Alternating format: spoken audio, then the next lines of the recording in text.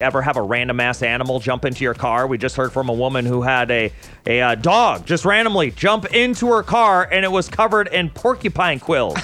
First of all, who has ever seen a porcupine in real life? Yes, I was just thinking about that. I've seen them at the zoo. Right, the Henry Doorly Zoo has porcupines, but in real life? No. I thought they were always just in the zoo, never in the wild.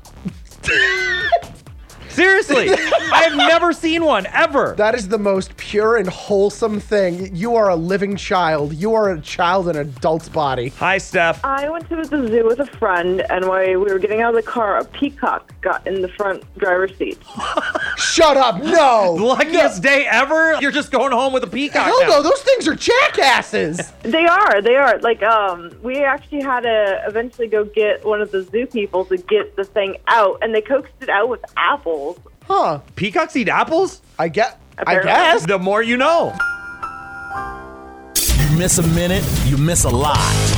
Wake up with Spicoli's Morning Fiasco. Weekdays at 6 on 89.7 The River.